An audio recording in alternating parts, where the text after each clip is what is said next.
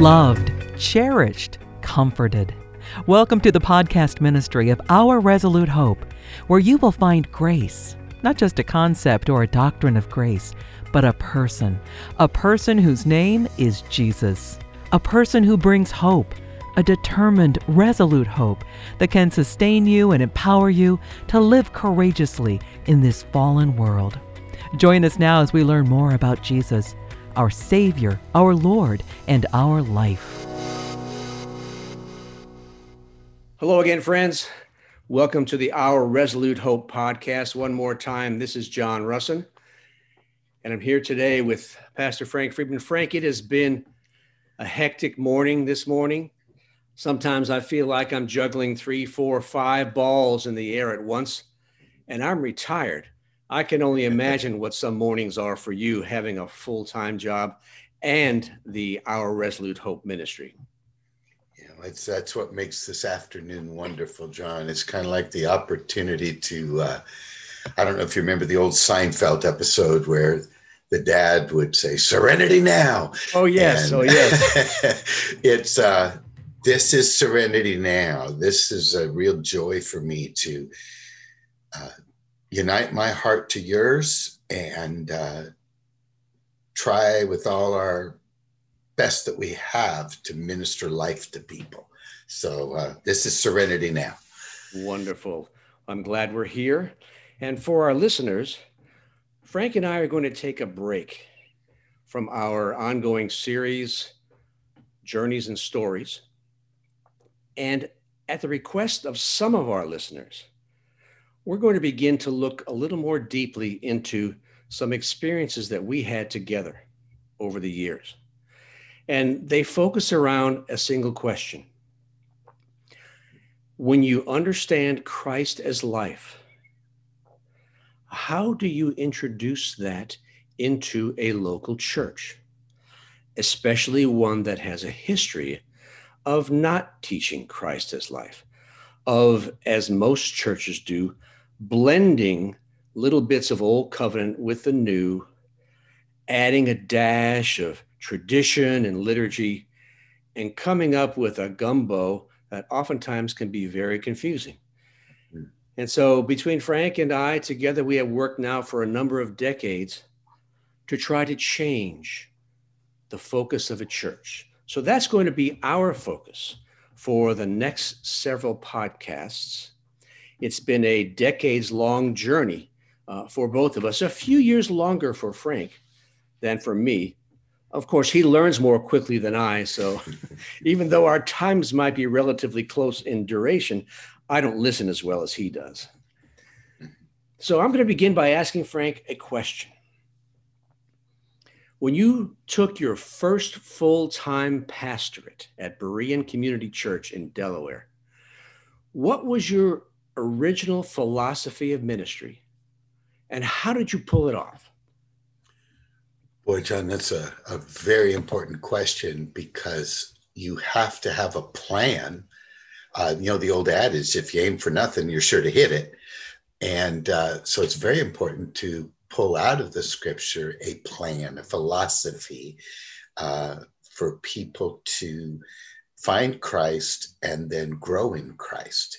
But maybe before I answer that, John, as I was listening to you talk about bringing grace to the church, I've observed a phenomenon now for 30 years, and that is that a lot of people who find the new covenant, Christ as their life, their union with him, that they've been made righteous, they're no longer under the law but under grace. This phenomena is that they, so many of them, on both the teaching side and the student side, leave the church. The teaching side, guys start up their own ministries, or they just quit, or they become an author or a counselor. And then the people in the body are unable to find a church that teaches this message. It's very difficult for them to try to communicate it in that assembly. And then they too end up leaving the church. And so for our listeners, John, I would just want to say, I really think this next set of podcasts can be very powerful and beneficial because you and I stayed in the church. And it was not an easy road. We made a lot of mistakes. Oh, yes. But and a lot of mistakes were done to us, but we stayed. And it was a tremendous classroom learning experience for both of us. So this, I think, can be really a powerful next few weeks for us. Well, that's an interesting observation because you're right. I've lived in different places around the country. And the question always arises first in your mind. When you move someplace for a job, what kind of churches are available? And almost without exception, there is no place where the name of Jesus is lifted up not only as Savior, but as life. Mm-hmm. And so I've been in this mess before. I've searched, found nothing, bounced from church to church, had church at home, and then working together with you to be committed to stay in a church. And then seeing what happens as we have to basically take, I hate to use this picture, but you have to take the bull by the horns and steer an already robust enterprise and change not only what you do and how you do it, but why you do it. Mm-hmm. You've got to change the thinking, change the mind. And when the mind changes and the thoughts are now correct, the ministries begin to change. And so I guess that was where we started. You have to begin by changing the minds of some of the people in the church so that you'd have enough critical mass to be able to first encourage each other, teach each other, share life with each other, and then, as Father leads, work together to teach the message of life in whichever arena he opens up for us. So that's where we're going to begin. Yeah. And you said the worst 6-letter word too, John. What's that?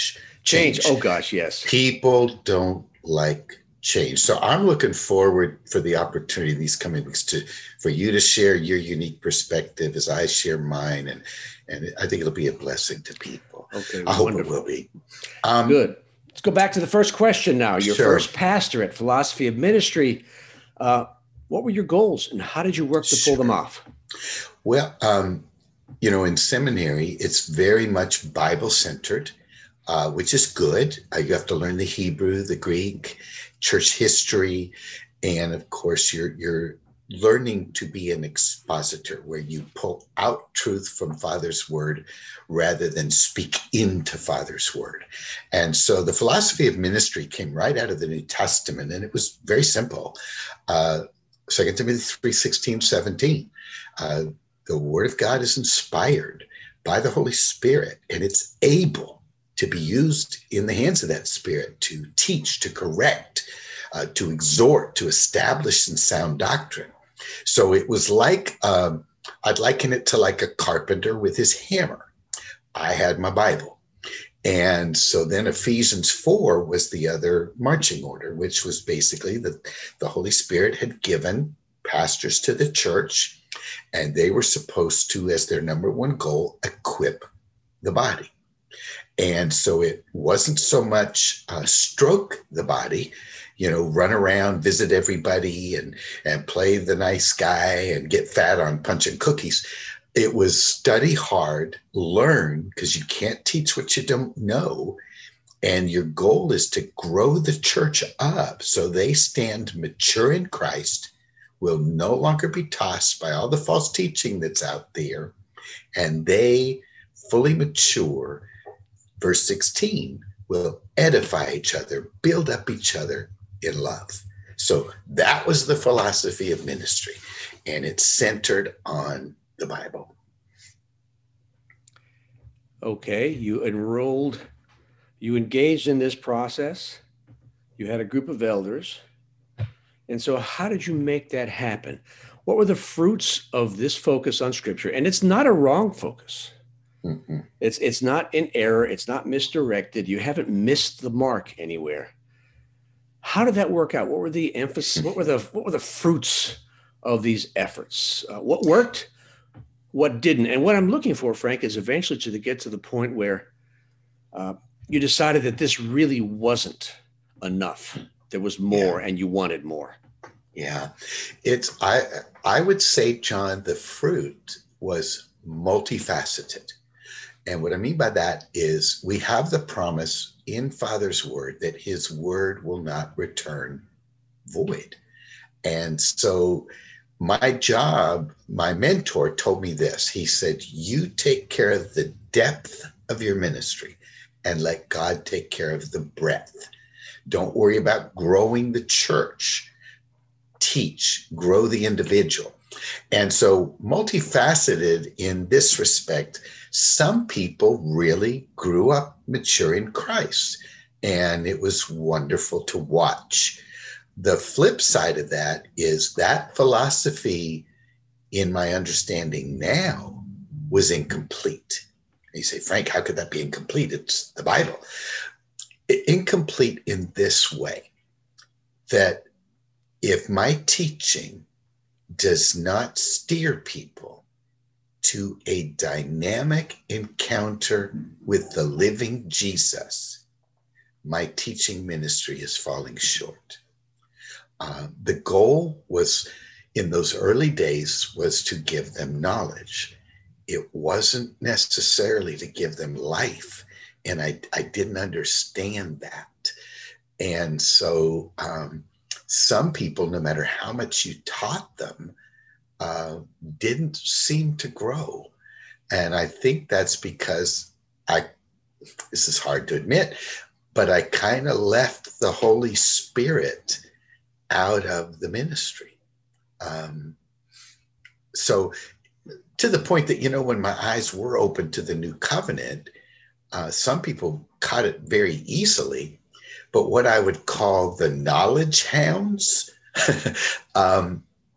were so technical, so needing to be right. So you didn't say it correctly, got offended. And I'll just give you an illustration to kind of explain what I mean by this.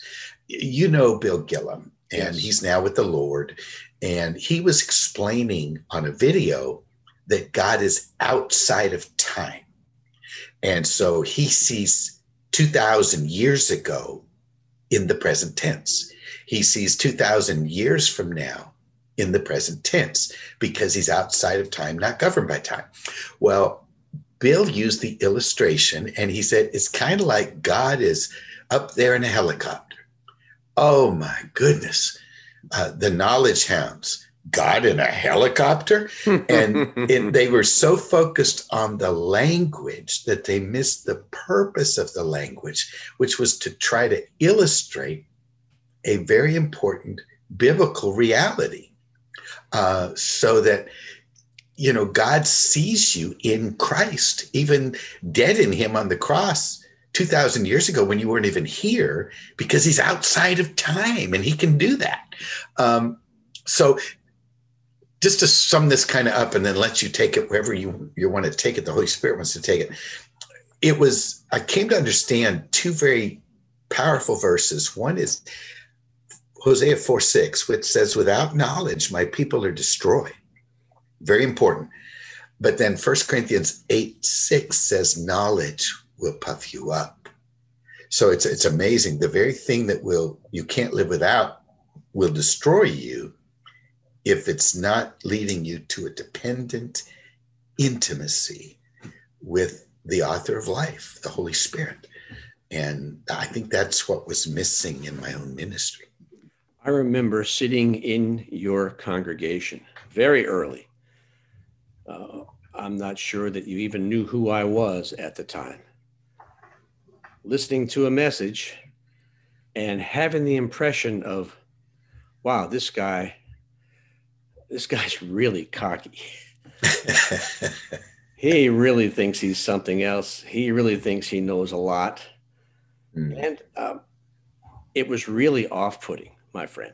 Mm. It truly was. And I know it was true like that for me as well. I was off-putting also because I too dived in deeply and was very proud of that, hung a lot of my identity on that. So what we thought was our success really turned out to be more of a failure or missing the mark than a success. So then you receive the new covenant, and Father began, and I use the word began because it's a process. He began to open your eyes into Jesus Christ as your life. What began to change in your ministry?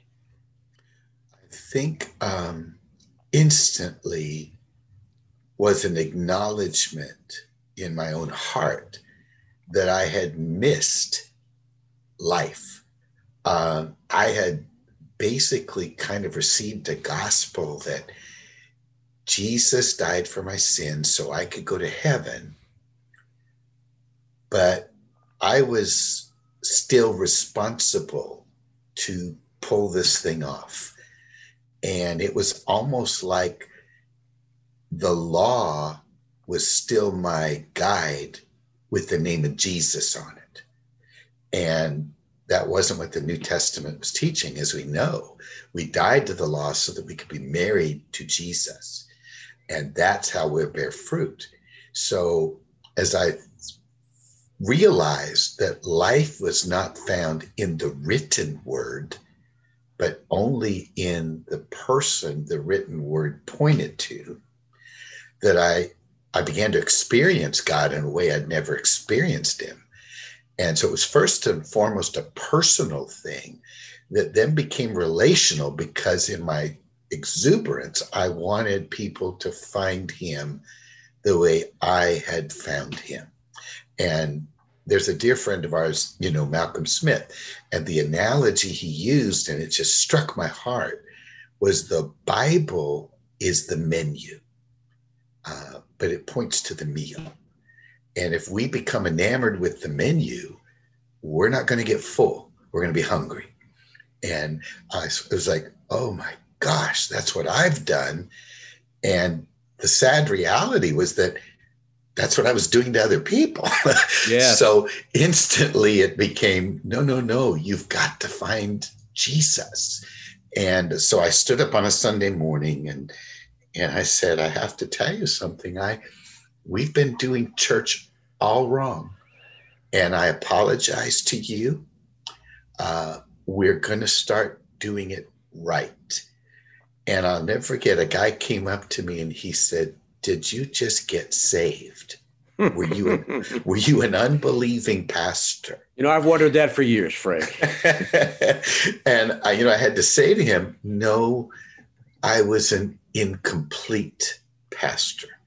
I had a partial gospel.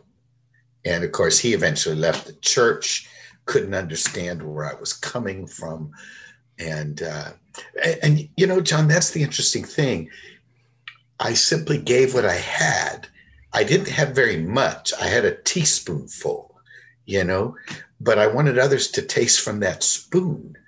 And as a teacher, I had to do that, but I was very ignorant of what I had in those early days. I couldn't communicate it effectively as well as I do now. And so I probably muddied the waters, but I would probably put it this way. I brought to the table what I had. Yes. And I wanted others to taste what I had. You mentioned that, Frank, and I'm sitting here thinking you knew so little. But just like Peter and John at the temple, I'm going to give you what I have. And this is an encouragement to our listeners, because only the Holy Spirit knows how far along you're on your journey you are with him. And we tend to think that we have to be able to answer these top 25 questions. We have to know the verses that support Christ's life. We have to be comfortable with them. None of that is true. All we have to do is trust Jesus in us, trust his life in us to speak. And so you and I both didn't understand much when we first began, but we gave what we had. We probably caused more questions to be asked than we answered, than were answered. Yeah. Oh, But yeah. the most important thing is that, hey, the questions were asked and people were thinking, and we didn't know all the answers, but we know who knew them. And so that's an encouragement to all of us. Be bold to speak up, share what you know, even if you don't know much, because there's a God inside of you who is the teacher, who will use even your most bumbling, confusing statements to trigger life in someone. Yeah. If we waited until we had it all together, nobody would ever hear. That's right. And so I would kind of say, if no matter where the conversation goes, no matter whether you're able to give the answers or not, or explain like you want to explain, end the conversation by saying Jesus is alive and he's living in you and he wants to be more to you than you're willing to let him be. Choose to let him be and find him in a way you never knew him. And if we would just do something like that, that would be enough, Yes, but it takes a certain humility born of the Holy Spirit for us to admit what we don't know, but to freely offer what we do know, knowing that there will be some who will reject us because we can't answer all of their questions. The Bible worshipers, the studiers will have more questions than we and our listeners can possibly answer. That's right. Because the enemy fuels those questions, and no matter what you think about the enemy, he is absolutely brilliant. He's smarter than I am, even Frank, smarter than you, and he knows how to plant questions in people's minds to distract them, to lead them in a different direction so they don't see the truth. All right. Your philosophy began to change as a man. Your philosophy began to change as a pastor. As a lead position in a church like that, there were some decisions that you made and some things that you chose to do because of your growing understanding of Christ as your life. Can you talk about some of those? What were the first few things you did? What flopped and what bore much fruit in your eyes? I think, John, looking back on it, the sovereignty of God working in my life had led me to teach the Gospel of John. And so when I had that dynamic encounter with the Holy Spirit and he opened my eyes that, I had been teaching that I had died in Christ, but it was positional. I had been teaching that I was resurrected, but it was positional. Right. And positional truth, of course, means it's kind of the way God sees it, but it's not the way it really is. Well, there's no such thing as positional truth. There's only truth. And when I saw it as actuality, I was like, oh my goodness, I'm in the Gospel of John. Well, John is the new covenant gospel. So I was forced to bathe in a gospel that affirmed what I had come to know and believe. If I maybe just do this real quick, John, but it's so dynamic. Genesis begins in the beginning. Well, John begins in the beginning. And there's your first clue. The Holy Spirit's like, do you see it? Do you see it? And then in the beginning, God created, John 1:3, Jesus created. He created all things, Genesis, created life and light in John. And then you go to Genesis and you see 7 days. Well, in John chapter 1, there's 7 days. In Genesis, the 7th day is the day of rest. In John, the 7th day is the wedding in Cana. And there he makes new wine. Wine always the symbol of life. He didn't make the wine in the wineskins that were now empty. He made the wine in the ceremonially cleansing water pots, religion. And he said, fill those pots with water I'm going to make wine. And it was a declaration of war on religion. Religion is coming to an end. And so I went back through John and I was looking and went, oh my goodness, born again, Nicodemus. That's why that's not the other gospels. The Samaritan woman. If you only knew who was talking to you, sweet lady, you'd ask me for water and I'd give you living water. You'd never thirst again. That's not in Matthew, Mark, and Luke. Then the paralytic, the John 6, the I am the bread of life. And John 7, the Spirit will satisfy any thirst you have and rivers of living. And I went, oh my goodness, I'm in the new covenant gospel. And so Matthew, Mark, and Luke was where the New Testament begins. But the new covenant teaching began in the Gospel of John. So I was allowed the privilege of just bathing in John, this new life gospel, the new beginning, as the Holy Spirit had shown it to us in the beginning, And I was like, oh my goodness. So I got saturated with an understanding that I didn't have before. So that was probably the most dynamic thing. And sitting in the congregation and listening under you, the messages were profoundly different.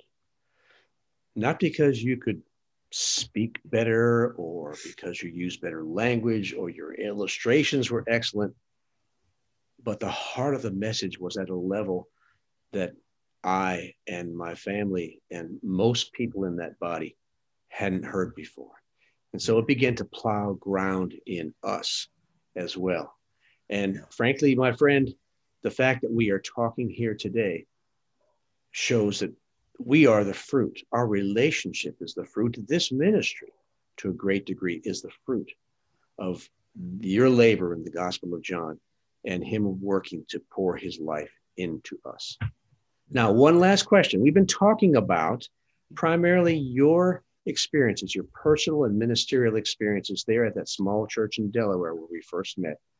Next week, we're going to begin to talk about how we worked together in a different church to bring the message of Christ's life.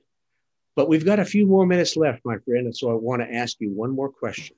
Sure. If you had to give a piece of advice to a pastor today, what would you tell them so that they perhaps wouldn't make some of the same mistakes that you see that you made? Oh boy, I would say two answers to that, John. One is when I saw the new covenant, I was so profoundly impacted in my own life that by having the freedom to say I was wrong before, kind of empowered me with this is right, this is life. And so I was very strong about that because, living under a religious facade, putting forth that I'm the pastor, I have it all together, and then finding the freedom to say, I'm in the journey and I'm human and I'm not God. I'm not always right. I stumble. It was so freeing that I came on very strong. And the one thing I would do differently is I would, instead of saying, look at this, I would maybe say, hey, have you considered this? Look what I'm seeing, present tense. What do you think about this? And sort of inviting people into questioning themselves. Have we believed completely, fully in what the New Testament is teaching? So maybe do it as an invitation instead of a proclamation. And then the second thing, as you and I know, this life is not just taught, it's probably more correctly caught. And that was one of the things I did when we got to the new church, was we got together in small groups to introduce others to it, not on the Sunday morning, but in an atmosphere where we could question together and dig together. And I didn't do that enough at Berean before I left. I think I was only there another 18 months. And looking back, that was one of the big mistakes. I didn't do the small group where people caught it enough so that there would have been more people there to continue to battle the good fight of faith. And if I can add one more thought, I gave them an idea, gave them thoughts of what kind of pastor to call. And the next gentleman they called, and I found this out because one of the guys who did find life called me and told me what was happening. They asked him this question. People come to the pastor when they struggle. Who does the pastor go to when he struggles? This dear man's answer was, I have the word of God and my wife. I don't need anyone. And unfortunately, that was the man they called. There weren't enough people there to detect. And I'm not being critical. Please don't hear me be critical. But the independent spirit, the pride of being right. There were some people there that did catch it, but not enough to quench the vote to bring him there. And the law came in with him, and the law ministered its death, and the church lost a lot of people. So those are probably the two main things I would say in response to that, John. Well, the law does kill, it does condemn, and it really doesn't do anything else except that. So we always must be on guard. One thought that came to mind, my friend, while you were talking, and it relates a little bit to the culture that we see today in the modern church. We tend to be a very fast-paced society with the idea that if you can't speak your truth in a meme or in a 1-minute video, it's not worthy and no one will listen to it. Well, the quick hit like that, in my experience, and I know in yours, isn't always very fruitful. It takes a lifetime of what we have called together trickle irrigation, slowly watering the body with the truth before you can build a robustness in the spirit in these believers, so that when turmoil comes, and it always does, they can stand firm and hold on to their freedom. We're going to talk about that next week when we begin our discussions on what happened in Baton Rouge. So folks, until next time, thanks again for joining us on this episode of the Our Resolute Hope podcast. Don't forget to check us out on our website, ourresolutehope.com. Follow us on our social media platforms. Frank, any last words before I give them our final call sign? Life is found in a person, and his name is Jesus. That's right. And remember, choose hope, choose Jesus. Till next time. Thanks for listening. We trust that you've seen Jesus today, and you know that no matter what you're facing, he offers you himself, his own life. He wants to live his life with you, in you, and through you as you trust him and walk by faith in this troubled world. You've been listening to Our Resolute Hope podcast. For more information, find us online at ourresolutehope.com and check out our social media channels under the name Our Resolute Hope.